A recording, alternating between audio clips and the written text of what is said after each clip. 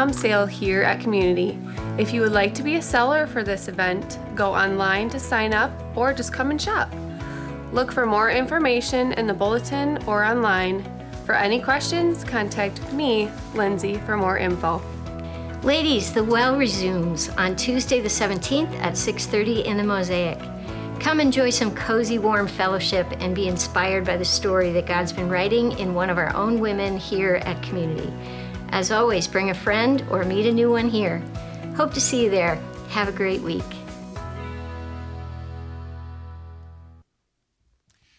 Good morning, community. Let's stand together as we sing together, "Oh, for a Thousand Tongues." 1, 2, 3.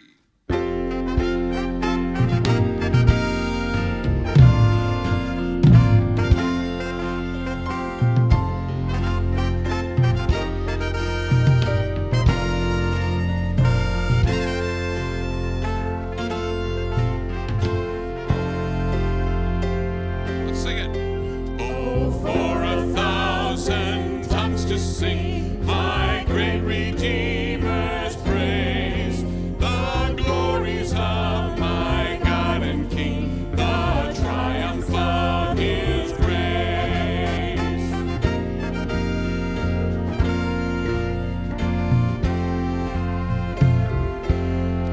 Jesus, the name that charms our fears, that bids our sorrows cease.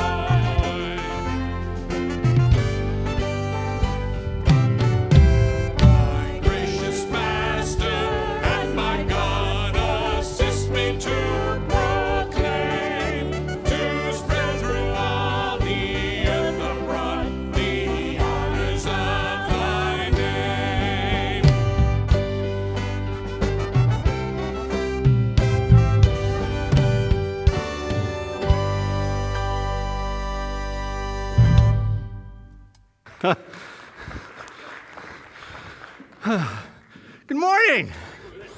Woo. You might not realize this, but I just walked in the room. So, grace to you and peace from God our Father and the Lord Jesus Christ on this blessed morning to those who are worshiping online, on the telephone, and who are in the room here. God's grace and blessing on you. It is so good to be here together. As we get started in worship today, as we get to spend this time together, I want to encourage and invite you all to turn to your neighbors and welcome each other.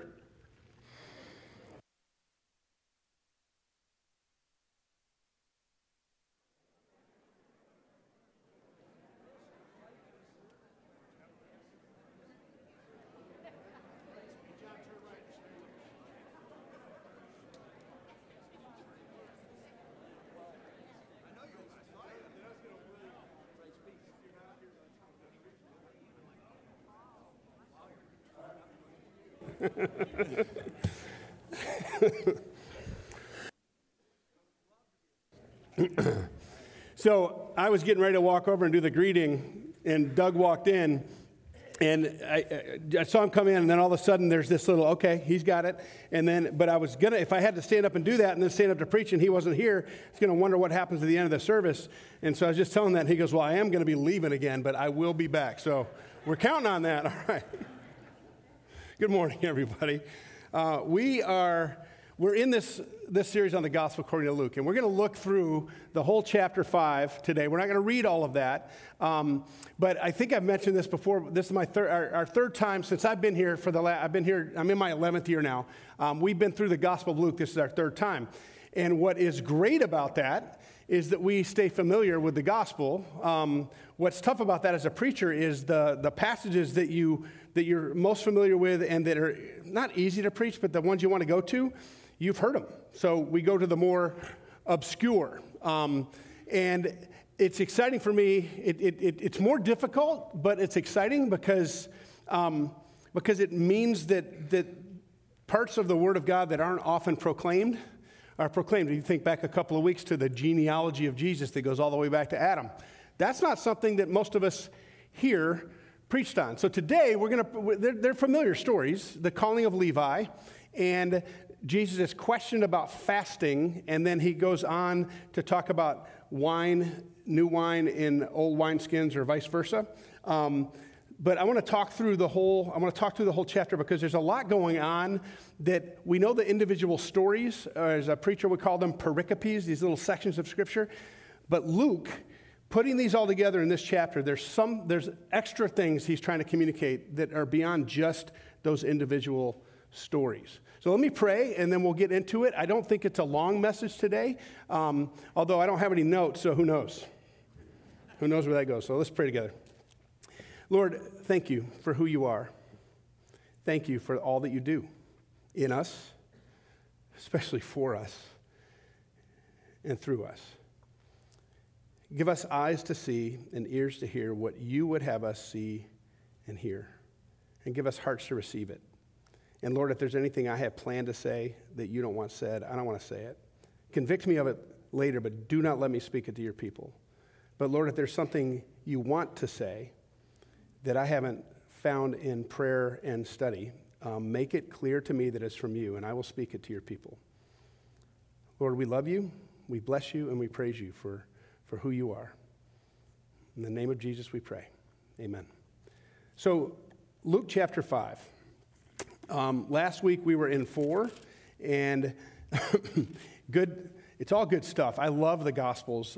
If I had to pick one, it's probably Mark, just because we were pretty sure it was the earliest gospel.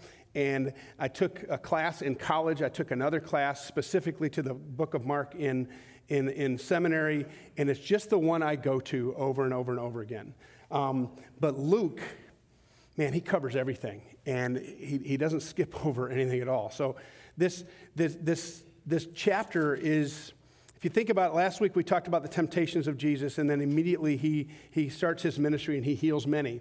This is, now in chapter 5, this is when Jesus is calling his first disciples. And you'll remember, I'm sure, that when he calls Peter and James and John, they're fishing, right? So that how it starts off here is that Jesus came to their boat and he pushed off in the boat and preached for a while to the people that were starting to follow him around. And after he was done preaching, he says to Peter, because it's daytime and you only fished at night back then, and Peter knew what he was doing, and he hadn't caught anything, and so Jesus pushes off, or he says, hey, Peter, just take your nets, throw them over on this side. It's like, we're not going to catch anything. But because it was Jesus, he threw them in. And there were so many fish that it almost sunk the boat. And James and John had to come over to help them get everything in. And then Peter sees what happens, knew that he had been skunked that night, and he, in humility, in all of Peter's, some would say he's got some arrogance in him because he's ready, fire, aim, kind of a mentality. But Peter in his humility falls, it says here, he falls at Jesus' knees, which I think is kind of a curious statement, and he says, get away from me, I'm a sinful man. So I'm not worthy of what you've done, and I'm a common fishing man, and holy men should not be near me. And that's kind of a cultural idea of that time, that Pharisees and rabbis, they didn't interact with common folk. They didn't interact with sinful folk. And if you know the scriptures and you know the Gospels, you know that the Pharisees, they had this idea that they separated themselves from the sinners, the tax collectors, the prostitutes. They didn't interact. In fact, if they did interact, they were ceremonially unclean. And so here's this rabbi, this new preacher, this new teacher, this new itinerant preacher that comes and he's speaking wonderful things. People are starting to follow. He speaks with authority. They're starting to follow. They hear about him, his miracles, and some people want to just want to see it. Other people want to get what they want. And then Jesus calls on people for certain things.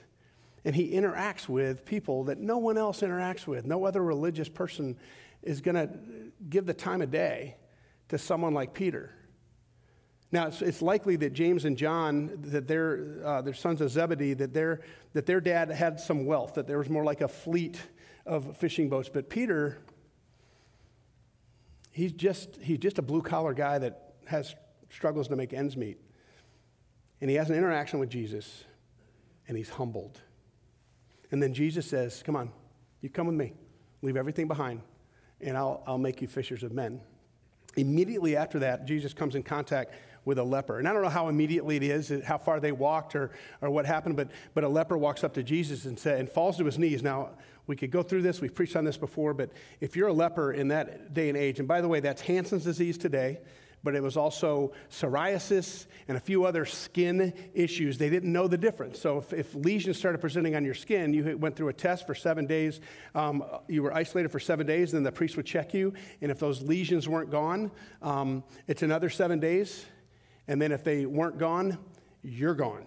No contact with people. You're not supposed to have any contact with anybody in this, and you're supposed to, by law, when you come into shouting distance of another person, you're supposed to stop dead where you are and yell out unclean until those people can pass by, and then you can continue on your way. So you're ostracized, and you start to experience not loneliness, but aloneness.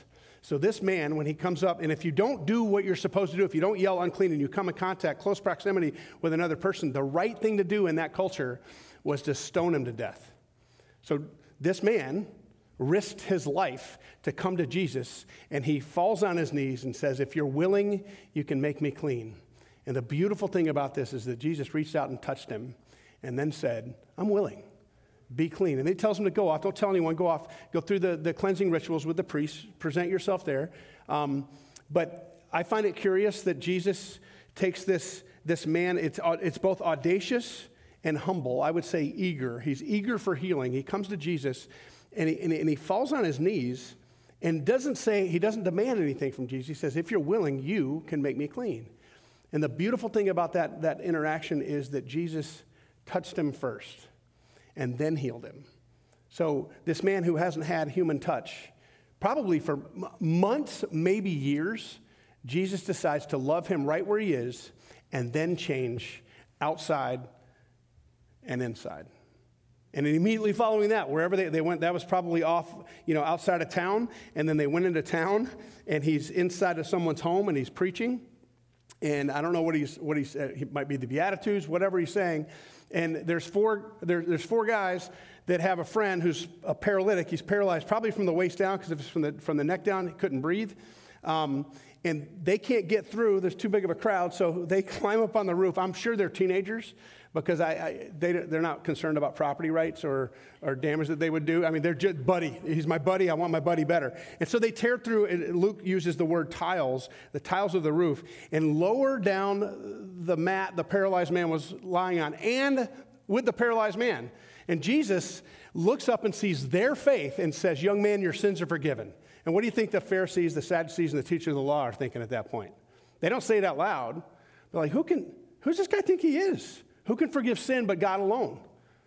And Jesus knows what's going on. And by the way, I want you to watch this in Luke. Whenever Jesus knows what they're thinking, almost every time, immediately following that, there's some instruction from Jesus. But he and I paraphrase, this is more of the Mark version than the Luke, but he says, which is easier to say? Why are you thinking like that? Which is easier to say to this young man, your sins are forgiven?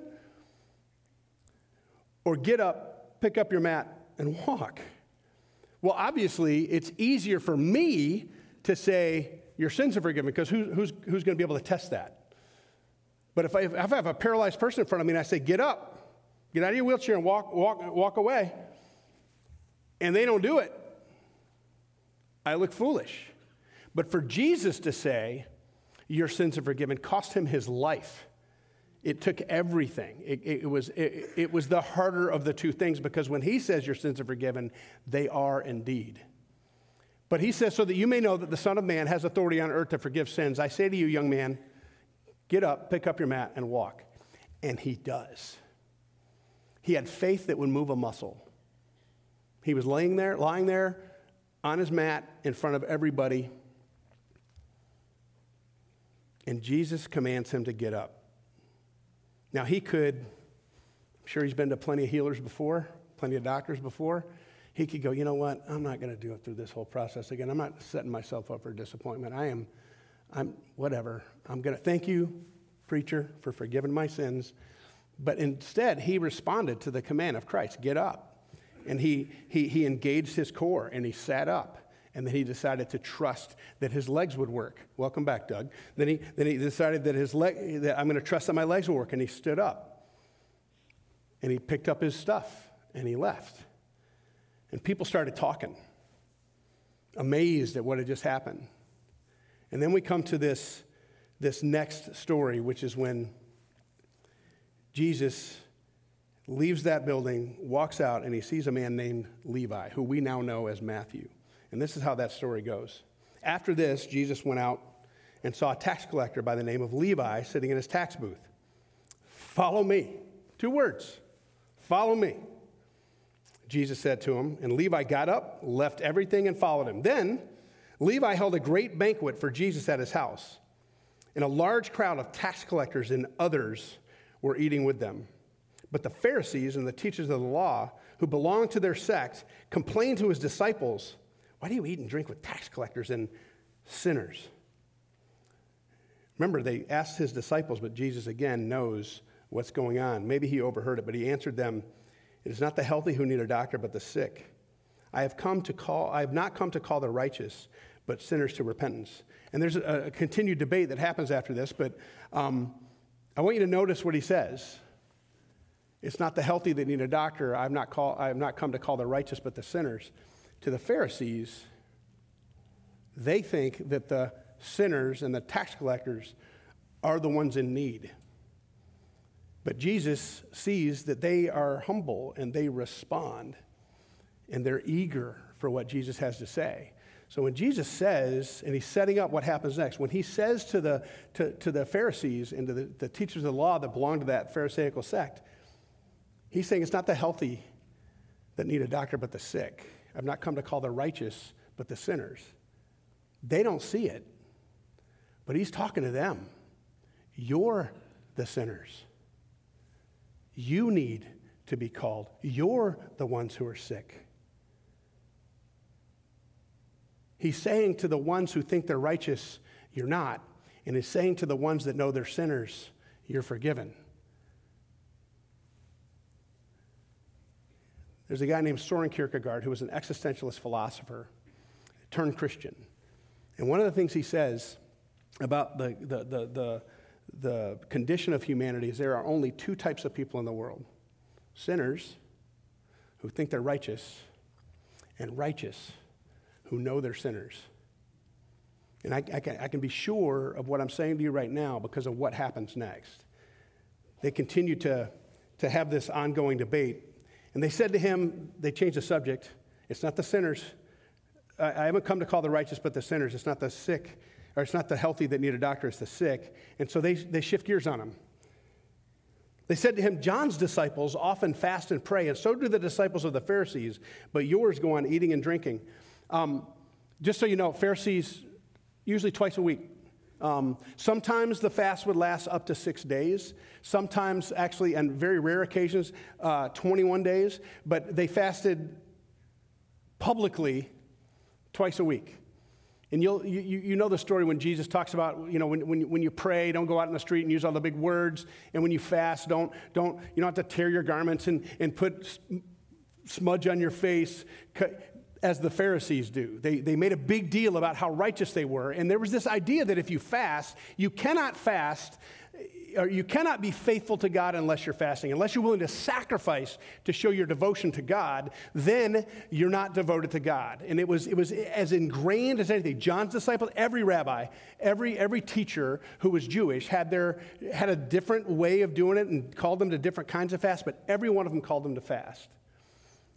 And so they shift gears on the whole hanging out with tax collectors and quote-unquote sinners.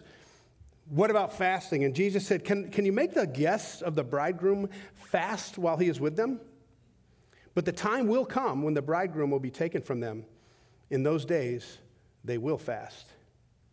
And then he told them this parable. No one tears a patch from a new garment and sews it onto an old one. If he does, he will have torn the new garment, and the patch from the new will not match the old.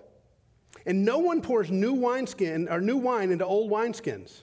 If he does, the new wine will burst the skins, and wine will run out, and the wineskins will be ruined. No, new wine must be poured into new wineskins.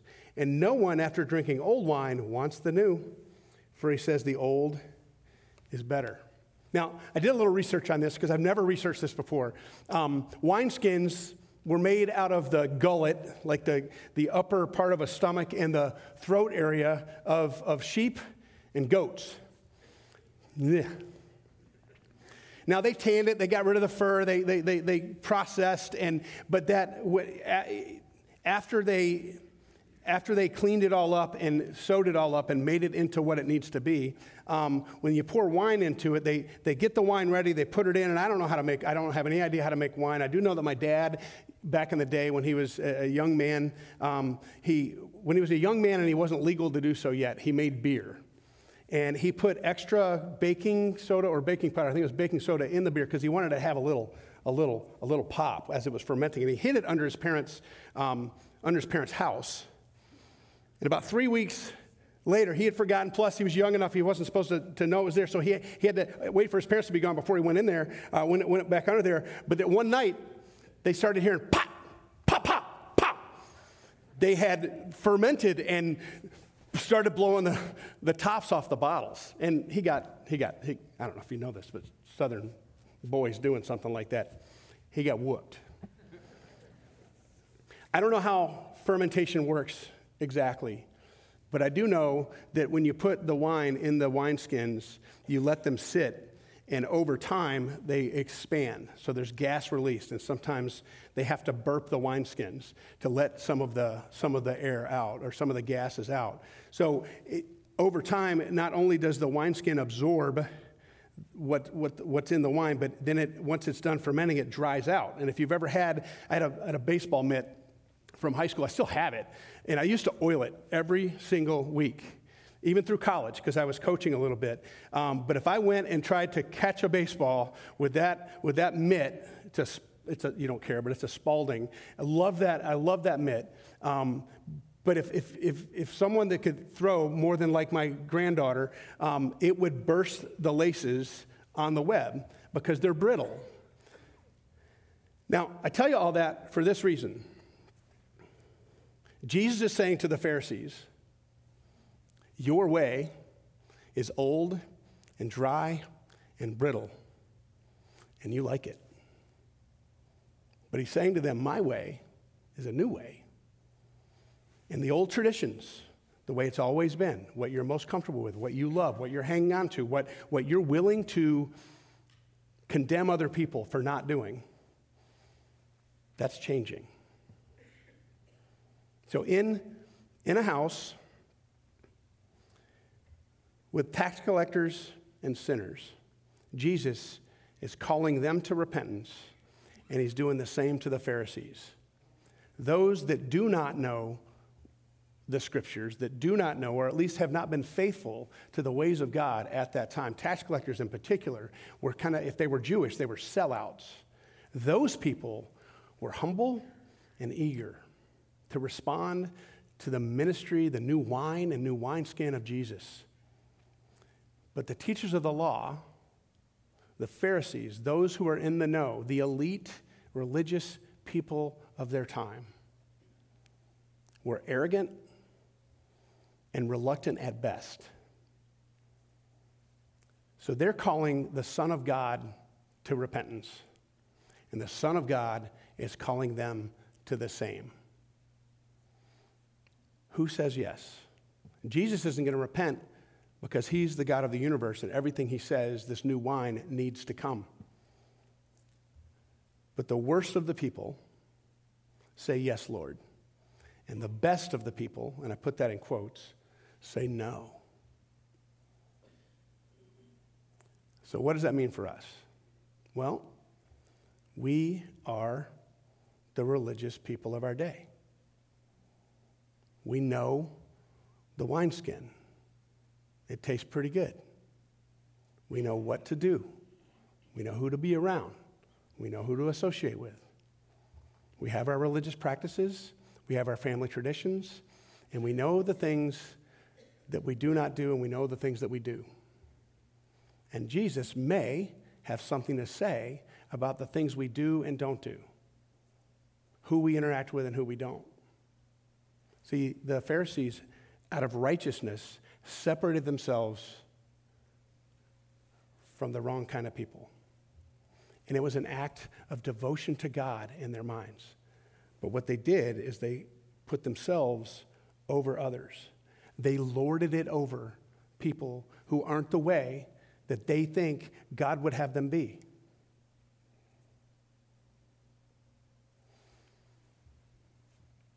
Is there any truth of that in us? That we think of ourselves better than others? Because Jesus says time and time again, you should look out not only for your own interest, but also for the interest of others. But right before that, he says, consider others better than yourselves. He says that worldly rulers lord it over others, but you should be the servant of all.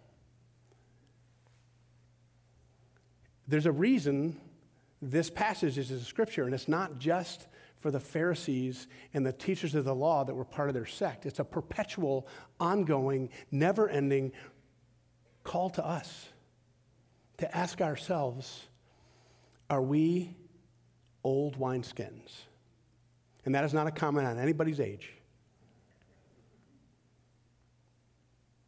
Or are we always looking to see what Jesus is doing that's new? Are we humble and eager for the word of the Lord and the call of God? Or are we masked in humility? Are we arrogant and reluctant? So let me just ask a couple of questions. Is there someone that you know that you think of yourself, not out loud, but internally, as better than?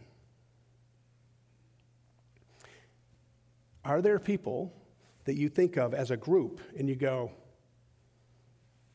sinners? If there is, and they may be, but so are you. If there is, it might be time to confess and repent. To say, Lord, I started thinking of myself more highly than I ought. Forgive me, and give me your heart for those people. And even better, give me your heart for that person so that I can show them who you are by how I live. That I can show them who you are by how I treat them. Because honestly, folks, if we look at the scriptures, we look at the story of Jesus' life, who did he treat best? Who was he kindest to? Who did he show compassion to? I would argue that he showed compassion to the Pharisees, the teachers of the law that were part of their sect, because he's telling them the truth and he's calling them to repentance. But he's doing the same thing with them that he's doing with the tax collectors and sinners. He's doing the same thing with them that he's doing with Peter. He's doing the same thing with them that he's doing with the leper. I'm willing, be clean. And he's doing the same thing with them that he did with the paralytic. Your sins are forgiven, but so that you may know that the Son of God has the authority on earth to forgive sins. Young man, I say to you, get up, pick up your mat, go home. And who doesn't like it? The people that are supposed to know. And folks, there's no accusation in this, but we're the people that are supposed to know now. Have we become like them? If so, if we're honest, in part, all of us, then we need to confess. We need to tell God what he already knows about us. We need to repent, which is to turn around and go back the direction we're coming from, because that's always going back toward Jesus. No matter which way we're going astray, if he's the center, all we have to do is do a 180 and walk back. And here's the beauty of it, folks, especially if you start feeling really convicted about something. The beauty of walking away from Jesus, and when you stop and you repent and you go back, no matter how long of a journey it is away, it is not a long journey back, because he's been walking right behind you, whispering in your ear. Think of Jiminy Cricket or the devil and the angel on your shoulder. But when you turn around, when you repent, he is right there waiting. He will not force his will upon you, but when you are ready to bend your will to him, he is right there. You don't need to search for him again, because he's been searching for you. You are the kind of worshipers that God seeks, spirit and truth. And a lot of times we think on the truth thing, like we got this, but where's our spirit? Are we humble and eager? Or are we masked in humility? Are we arrogant and reluctant? I can't answer that for you. The only person that can is you. And if Luke decided to record these moments, it's not so that we hate the Pharisees. It's so that we look at ourselves and see what Jesus is calling us to, what he wants to correct, and whose he wants us to be. I pray that we're humble and eager people. Let's pray.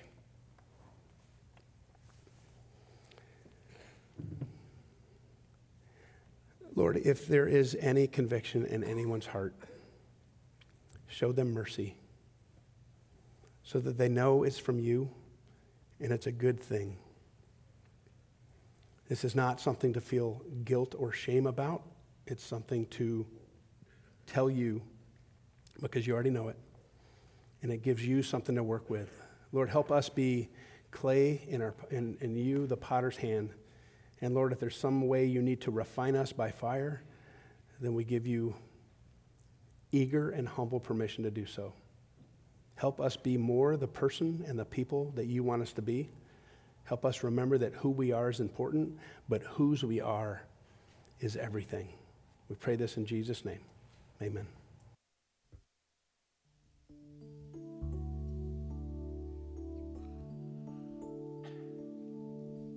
There's a hymn that we rarely sing, but I think it captures exactly the message that we've just heard, and it's a prayer of repentance.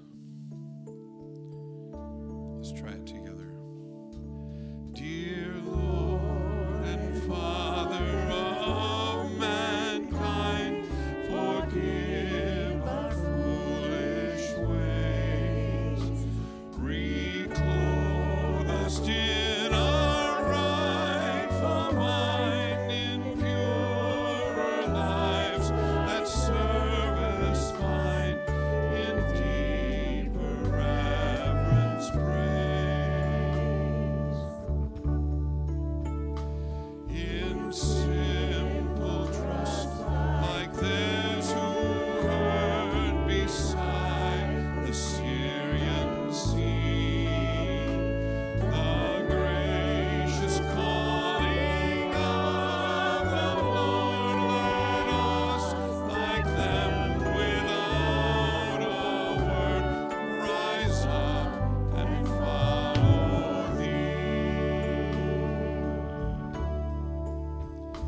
Breathe through the heats of our desire, thy coolness and thy balm. Let sense be dumb, let flesh retire. Speak through the earthquake, wind and fire. O still small voice of God.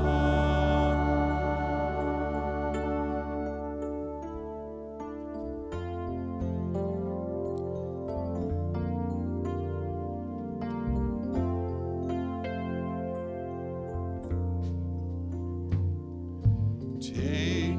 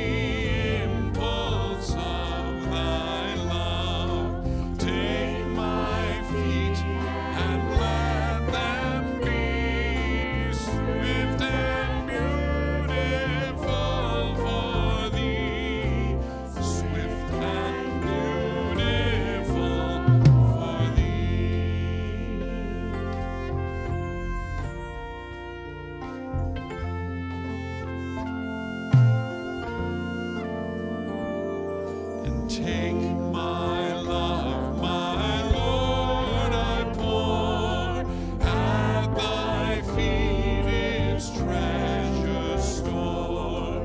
Take myself, and I will be ever only all for thee, ever only all for thee.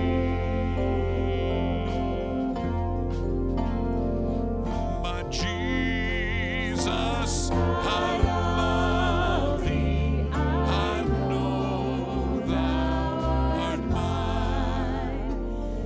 For thee all the follies of sin I resign. My gracious Redeemer, my Savior art thou. If ever I love thee, my Jesus, 'tis now.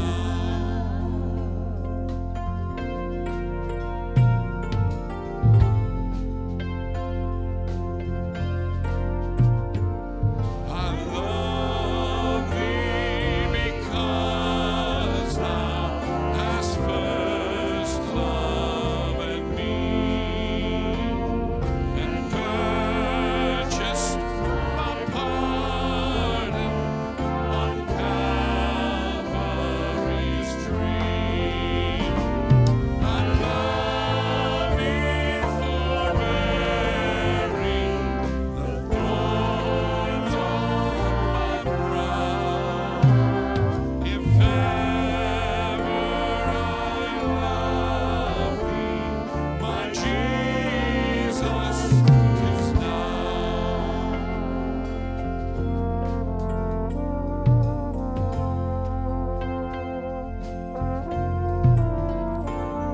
In mansions of glory and endless delights, I'll ever adore thee in heaven so bright.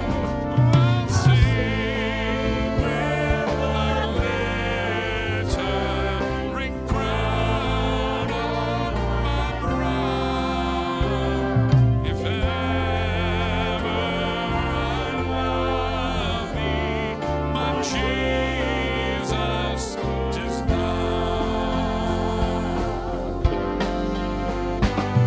When peace like a river attendeth my way, when sorrows like sea billows roll, whatever my lot, thou hast taught me to say, it is well with my soul. It is well with my soul. It is well with my soul. Oh, my sin, oh, the bliss of this glorious thought. My sin not in part, but the whole. Nailed to the cross, and I bear it no more. Praise the Lord, praise the Lord, oh my soul. It is well with my soul.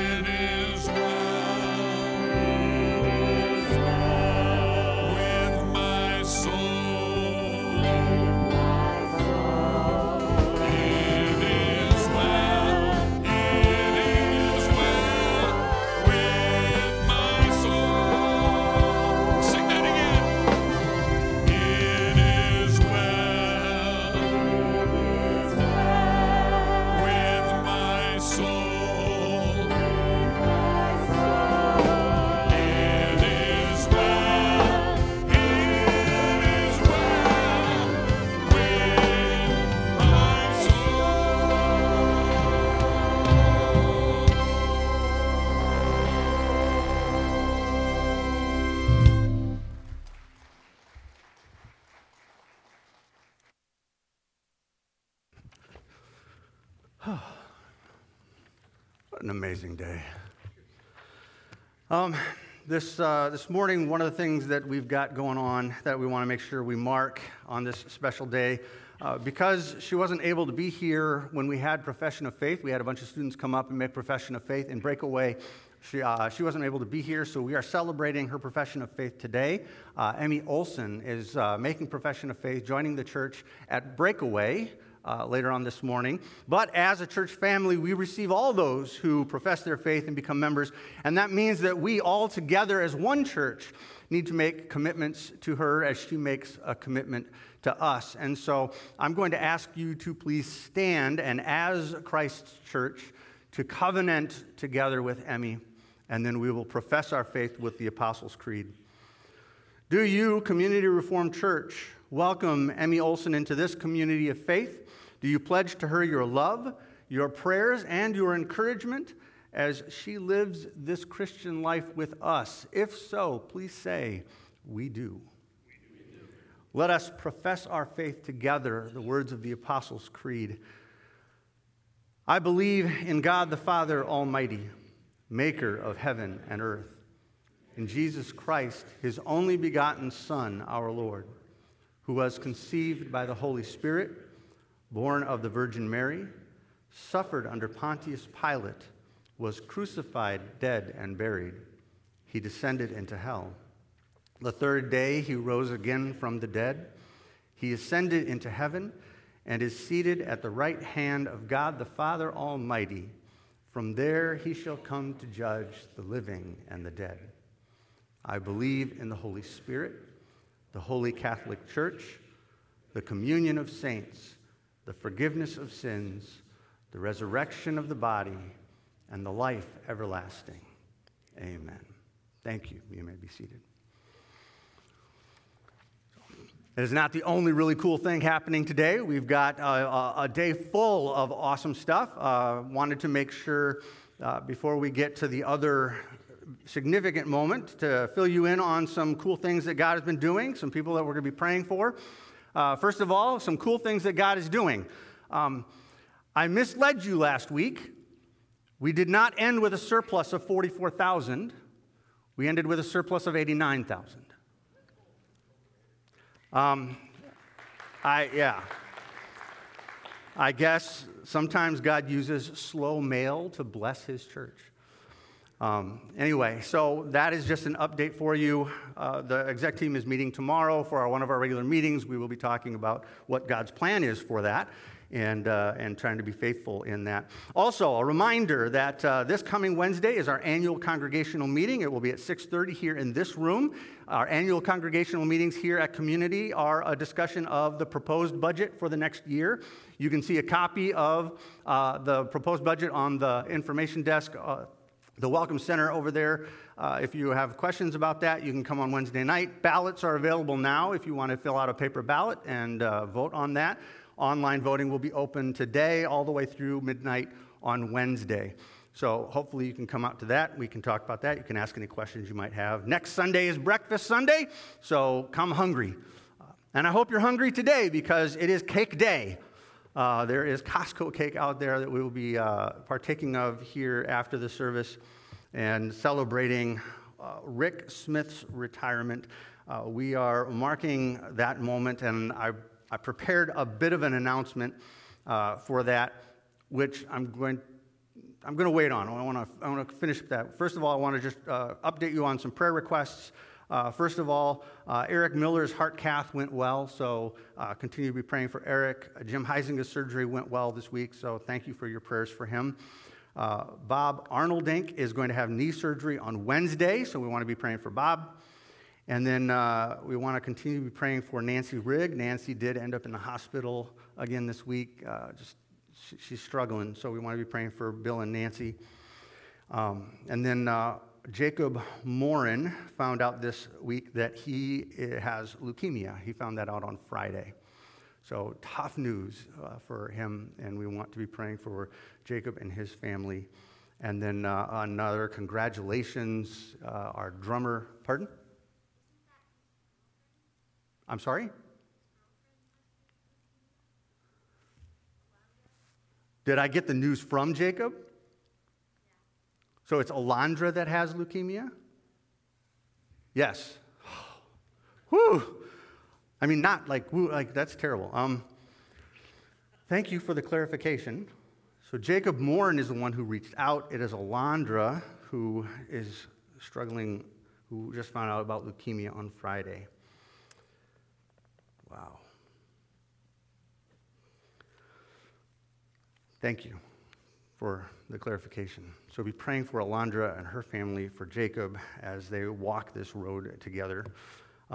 Congratulations to Troy and Asia. Troy is our drummer back here. Troy and Asia celebrated the birth of their baby boy, George Dell. That's not Troy. That's not Troy. Troy wouldn't be here today. He just had a baby. Sorry to put you on the spotlight there, buddy. So big celebration for them as well. Now, about Rick Smith. This morning, I wanted to take a moment to recognize someone who's been on our staff and serving Community Church for 30 years. He retired at the end of 2022.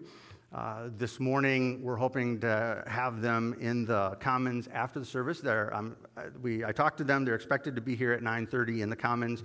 So we're going to have cake, and you get to hang out with them a little bit and fellowship together.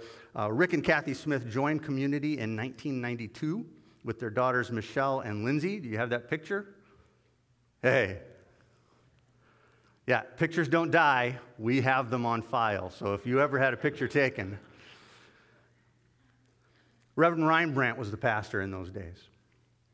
It didn't take long for Rick to get involved with the tech volunteers. He ran sound, he helped out, and it was just a couple years later when Reverend Stoughton was called to Community, there was an idea for a new worship service to be held, Breakaway. It was going to be a contemporary style with drums and guitars. It was a groundbreaking change coming to Community. It would mean a team of people working hard between services to transform the stage area and set everything up. We're talking about in the original sanctuary, what we call Mosaic now. Rick was one of those people helping with teardown, setup, making it all work. In 1998, Rick joined the staff to make all that happen consistently. Breakaway moved into the gym around then, and it took a lot of work. A stage had to be built, wires run, chairs set up, and taken down every week. I was talking to Kathy, and she mentioned that there were many a time when she would help Rick on a Saturday night after all the other events that had happened that day, and they would set up hundreds of chairs so that everything would be ready on Sunday morning. Over the years, Rick has been depended on by very many people as their sound guy. Weddings and special events, ministry meetings, funerals, you name it. If it needed sound, Rick was your man. Many of those ministry leaders would ask for him by name because he was dependable and helpful and resourceful. And I don't know if you knew this, but Rick's hearing isn't the greatest. Hasn't been for a while, but that did not stop him. He always found a way to make it work, and it worked well, and he did that. He did that for years. As his sound duties started slowing down, though, his custodial duties did pick up. And for 30 years, he served here at Community and in the greater West Michigan area. There are many other ministries, many events, things we don't even know that Rick was involved in outside of our church, helping with sound and setup. Many people relied on him for sound advice. You got it. Whether it was setup or hardware recommendations, that was Rick. He has blessed us and so many over the years, and we offer our gratitude for him as his church family. We offer our thanks to Kathy as well, who absorbed the extra hours and the asks that we have made on Rick over all those years. And to mark his retirement, we got him a gift. There's a card in here with a gift. I let the staff sign it. I was going to pass it out to all of you, but they said that would be cumbersome. We would need a much bigger card. And there's a gift in there. And we got him a plaque, and this plaque reads, "The award of dedication presented to Rick Smith in recognition of 30 years as a volunteer and member of the staff. We offer our heartfelt gratitude for your hard work and dedication to Christ's service. You have blessed so many. Please join us today in the Commons and catch Rick and Kathy when you can, and thank them for how instrumental they have been in who community is today. Let's offer our appreciation to God for them this morning.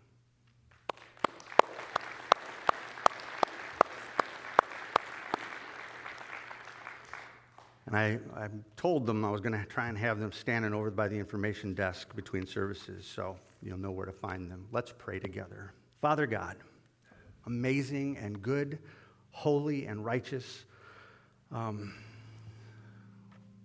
it is our great joy to serve you. And we know sometimes it comes at a cost. We struggle with it because you transform old into new, old wine into new. That fermentation process can be a little bit weird.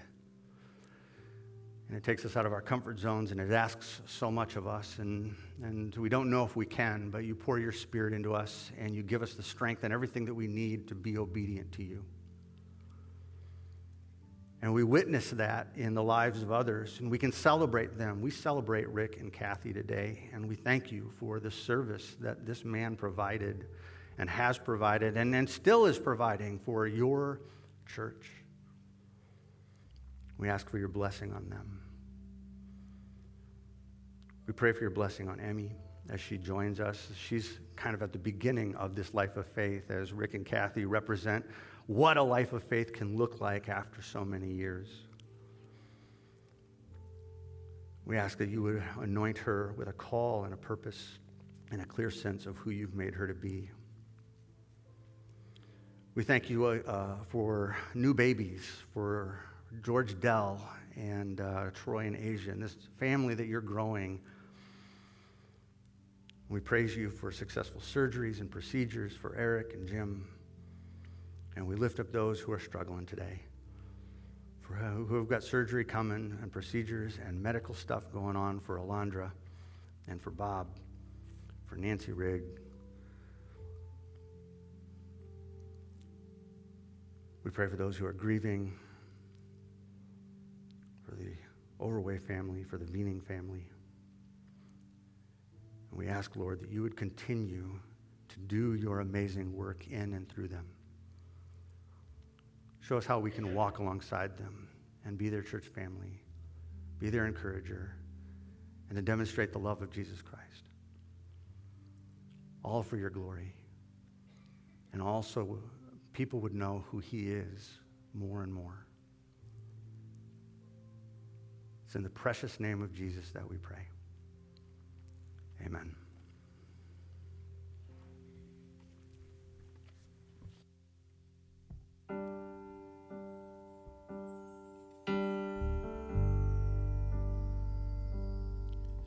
I stand amazed in the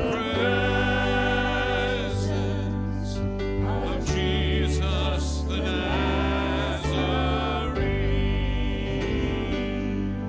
and wonder how he could love me, the sinner condemned unclean. How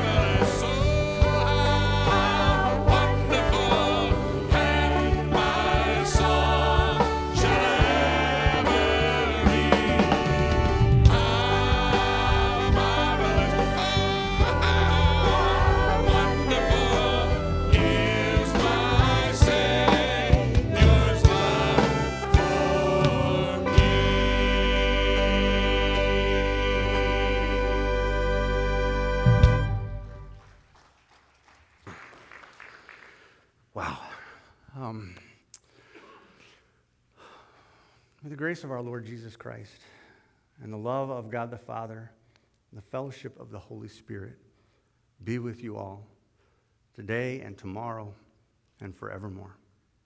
And all of God's people said, amen.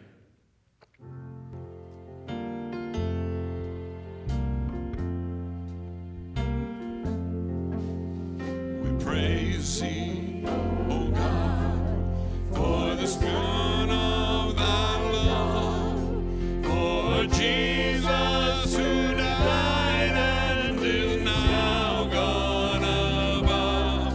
Oh, hallelujah, thine the glory. Hallelujah, amen. Hallelujah, thine the glory.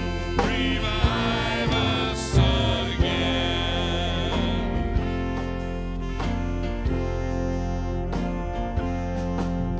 We praise thee, O God, for the Spirit of light, who has shown us the Savior and scattered the night. Oh, hallelujah, thine the glory. Hallelujah, amen. Hallelujah, thine the glory. Revive us again.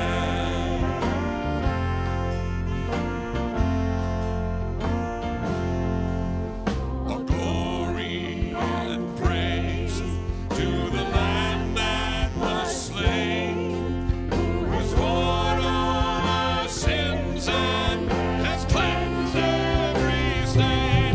Oh, hallelujah, thine the glory. Hallelujah, amen. Hallelujah, thine the glory. Revive us again.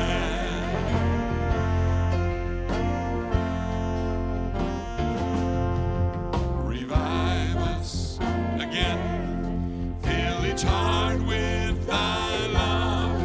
May each soul be rekindled with fire from above. Oh, hallelujah, thine the glory. Hallelujah, amen. Hallelujah, thine the glory. Revive us again. Sing it again. Hallelujah, thine the glory.